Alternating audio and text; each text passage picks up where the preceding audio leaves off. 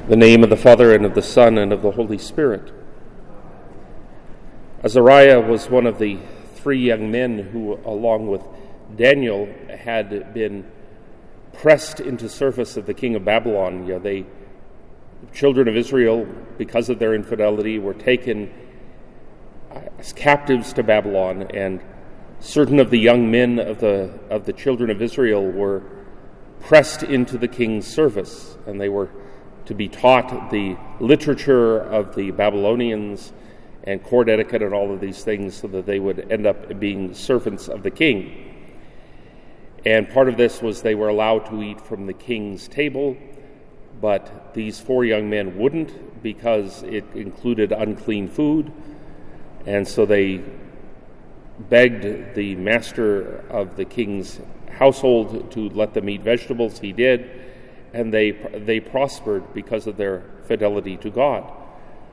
But then the king of the Babylonians decided that it would be a great thing for everyone to worship his God, so he had a giant idol made with a fiery furnace in the center of it. And this was not uncommon in the ancient world to offer a Holocaust offering, an offering which would be burnt and sent up to the gods. And if they didn't worship, they were thrown into the fire. And so these three young men did not worship, so they were thrown into the fire. They were preserved from any harm due to their fidelity to God, and the king relented and ended up praising God for their fidelity to him.